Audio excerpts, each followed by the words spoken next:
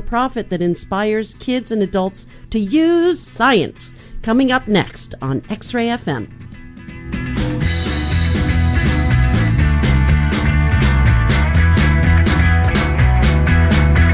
You know I never can relax.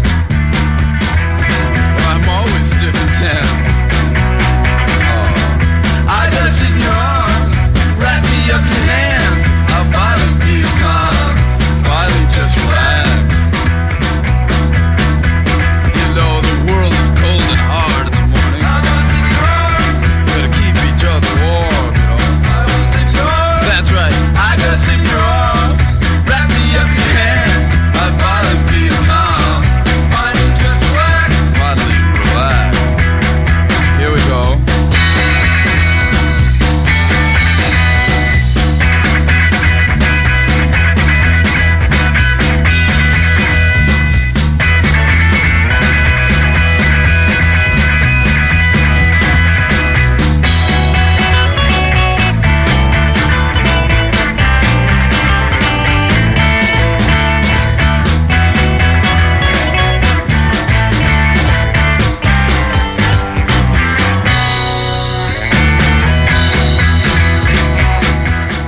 X-Ray FM would like listeners to know about Elders in Action. They're active advocates and vibrant volunteers of all ages committed to helping older adults. Keep connected, stay engaged, and be empowered. To learn more, go to eldersinaction.org. X-Ray now has merch. To learn more, go to merch.xray.fm. Let's teamwork hand in hand. All right, I gotta sit in your arms. You're listening to X-Ray FM, X-Ray in the Morning. I'm Christine Alexander. My co-host today, DQ Scott. Hello. Hello.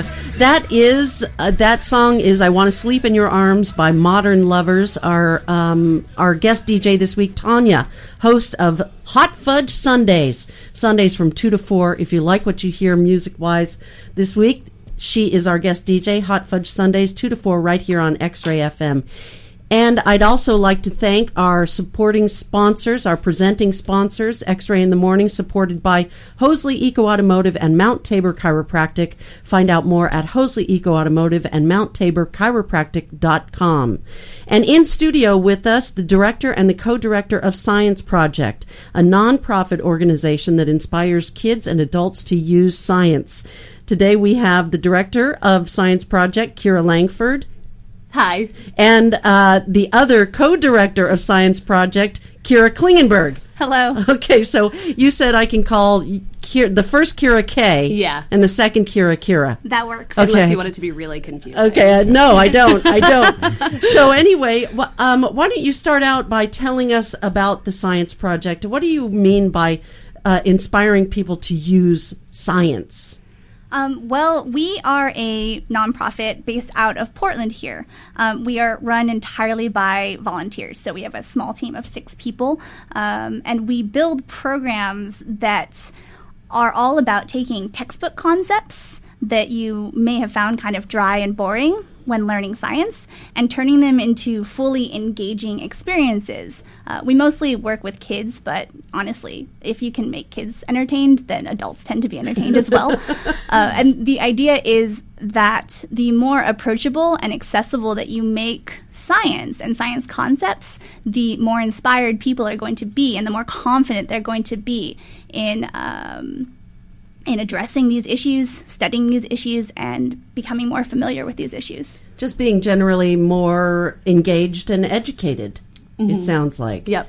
So when I remember being in school, and I remember kids complaining about, "Oh, why do I need to learn this? When am I ever gonna use this in my life?" Usually talking about geometry or something like that. Right. But it sounds to me like that this is what you're talking about. This is what you're combating. You're showing us how science works in our lives and actually does have an effect on us. Yep.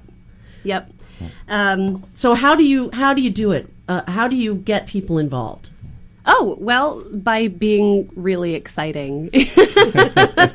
We try to create these programs that incorporate all learning styles. Not everybody learns by listening. Some people learn by doing, by seeing. And so, yeah, we try to combat this misconception that science is this like boring, dry subject that's too complicated for most people. We try to break down science into having fun, doing hands-on activities, being exploratory, because we think that science is about exploration. And, you know, frankly, that's why scientists go into the field, is because they love to explore their world, because they want to find things out, they want to understand how things work.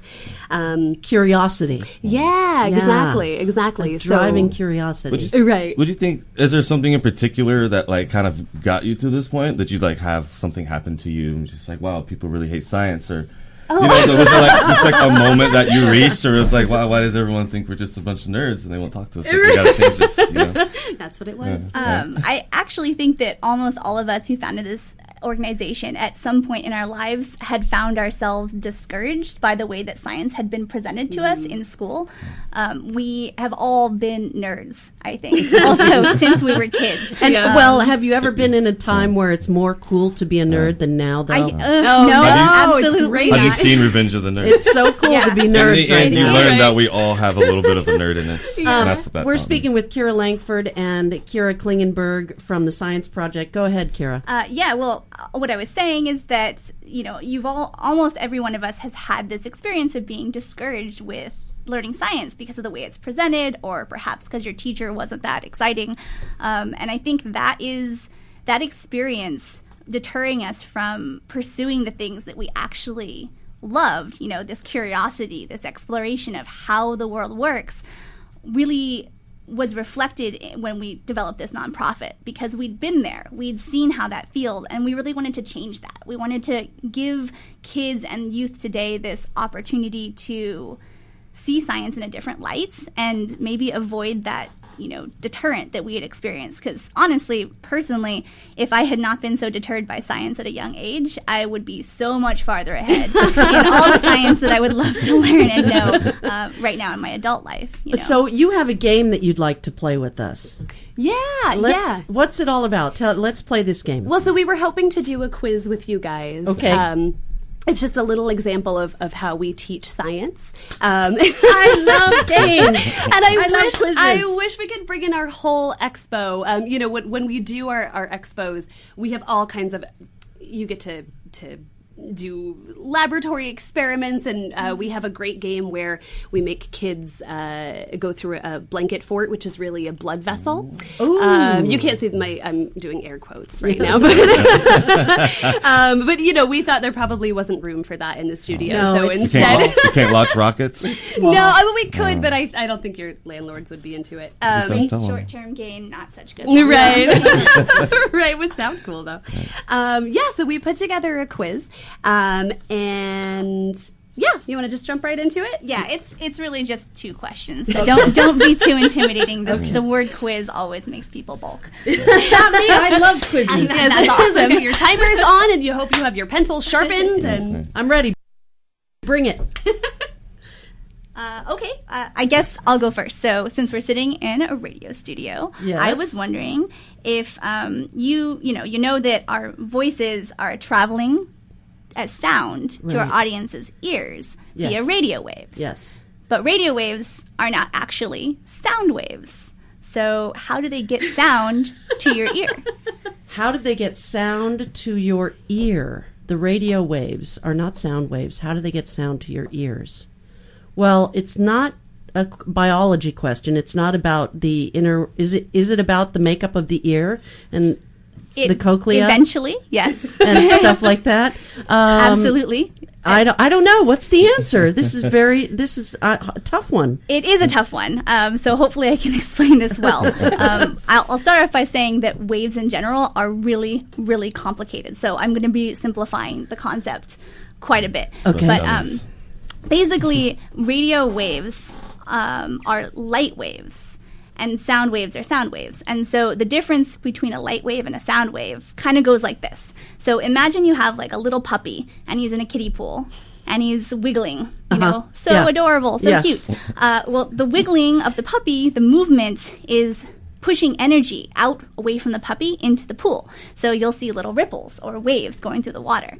That's kind of how sound waves behave. So if I'm talking to you, the sound of my voice pushes the air into your inner ear, and then through a complicated process, your inner ear translates that into sound for your brain. So that's a sound wave. A light wave is different. A light wave is a photon, which is a particle moving through space. So it emits energy, and it also behaves kind of like a wave. Okay. And so it's not as much like a sound wave in that there's nothing that causes the energy to be emitted from the photon. It's just emitting energy itself. Okay. So the way that radio waves come from sound waves has to do with all this equipment. It starts with the microphone. The microphone takes in the sound waves from our voice, and its job is to take those sound waves and turn them into these sort of unique electrical patterns. And then those electrical patterns get sent to, I don't know where you have it, but a transmitter antenna. It's got to be in the building somewhere, maybe on top of the building. We in the radio biz call that our stick. Stick, yeah, to the stick. Let's get the lingo right down. to the stick, guys. So then this stick, or the transmitter antenna's job, is to then take these electrical signals and amplify them into radio waves and send them out into the universe, essentially. Wow. And since radio waves are light waves, they move at the speed of light. So they're virtually instantaneous, and they just go everywhere. See, I thought you were going to ask me what that speed of light is. And I think 164,000 miles an hour, something like that. I remember. I don't We even learned remember. that in science, but when am I ever going to use that except for in a quiz Right like now. right now? Right now. Okay. No, it's super fast. We- yeah. I'm still thinking about that puppy in a pool. Yeah. Yay, puppies. We're speaking with Kira Langford and Kira Klingenberg, directors and co-directors of Science Project. So, okay, one more question. Yeah. Hit me. Okay, so this is also a question about being a DJ, but in a different way. So the coffee that you're drinking right now, do you Where know? is my coffee, by the way? I don't know, you had it. I had it. I left it outside. Go ahead. If you're doing a really good job, so that probably means that you drank it all. Right. Do you know how that coffee keeps you awake? Caffeine. Sure, but do you know how caffeine works? DQ, do you have the answer? Not necessarily, because I stopped drinking caffeine a while ago. But I don't know. Gosh, I imagine. do you function? I drink a lot of orange juice. It's I a don't know. stimulant. Yeah. Sure, it is. So it is. it sends signals to your brain that sends signals to, I don't know, it increases your heart rate. It does, actually. Okay. Yes. That's why I stopped drinking. So go ahead. What's the answer? Okay, so that everything you just said is definitely part of it. There is another answer that makes caffeine a really unique stimulant, and to understand how it works, you first have to understand how your body works. Okay. So, all of your cells, your whole body's made of cells, and all of your cells use this molecule that we call ATP, which stands for adenosine triphosphate. Of course it does. You do not have to remember that, but the adenosine is important. Perfect. Yeah, You guys are pros. So adenosine triphosphate. It's you can think of it like a glow stick, right? It's got this energy that it's almost about to give off, and when the cell breaks this ATP down, you get this burst of energy, like the way you get light off a glow stick. The cell uses this energy for whatever it's doing that day. I don't know. It's going to work. It's whatever. What cells do? That's writing its novel. Yeah. So then you end up with this broken molecule, and you have this adenosine floating around. And adenosine has its very own receptor. So you can think of this as, you ever play that game where you have different shaped blocks and then different shaped holes, and you have to get the circle into the circle Not hole? since I was 2, but yes. Yes. Okay. I know what you're talking about. Not in your free time. Me and my boy played that last night, actually. Had a couple beers. It's sleep in the nation. So you can think of adenosine as the square block, and then the adenosine receptor as this square hole.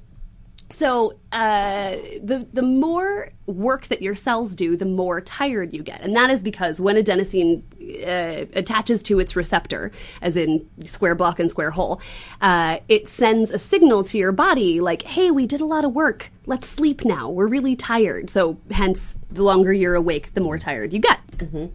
So you don't want to be tired because you have a radio show to host, right? So you're like, actually, I'm going to drink some caffeine.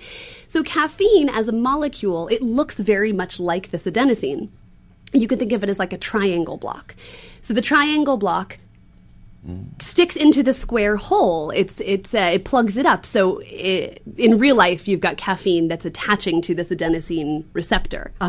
So caffeine does not send the signal that it's sleepy. And adenosine, if the square block can't get into the square hole, it can't tell your body, hey, we need to sleep. Oh, wow. Right. So it's like a mimic. Yes. It's like a like a mimic. An imposter. There we go. That's the word I want. But caffeine, unfortunately, is short-lived. So in about 2 hours, it starts to break down. And then after 6 hours, which for most of us is around the 3 p.m., that's where you get that 3 p.m. Oh my God, I need coffee right now. That's really when all your caffeine molecules are starting to break down. That's so interesting. And then you caffeine, the imposter. Right. Exactly. You have been revealed. Right. Wow, well, that's really interesting. Thank you so much, science ladies. Yeah. So tell our listeners where they can find out more about the Science Project and get involved or send their kids or... Sure. I'm going to refer to Kira on that one. Sure. Well, at the moment, we don't have any particular events going, but we have made appearances at OMSI before, and you can find out about our events on our website, which is scienceprojectpdx.org. And you can also go to our Facebook page, which is Facebook/2scienceproject.com. And that is where we'll post any kind of news about where we're going to be, what we'll be doing, what programs we'll be hosting. And please contact us if you'd like us to collaborate or have any opportunities for us to help bring exciting science to kids. Yay! And I just wanted to mention we are, for the 2016-2017 school year, we're going to be getting into classrooms. We're going to be bringing our programs to classrooms in the Portland and Vancouver area.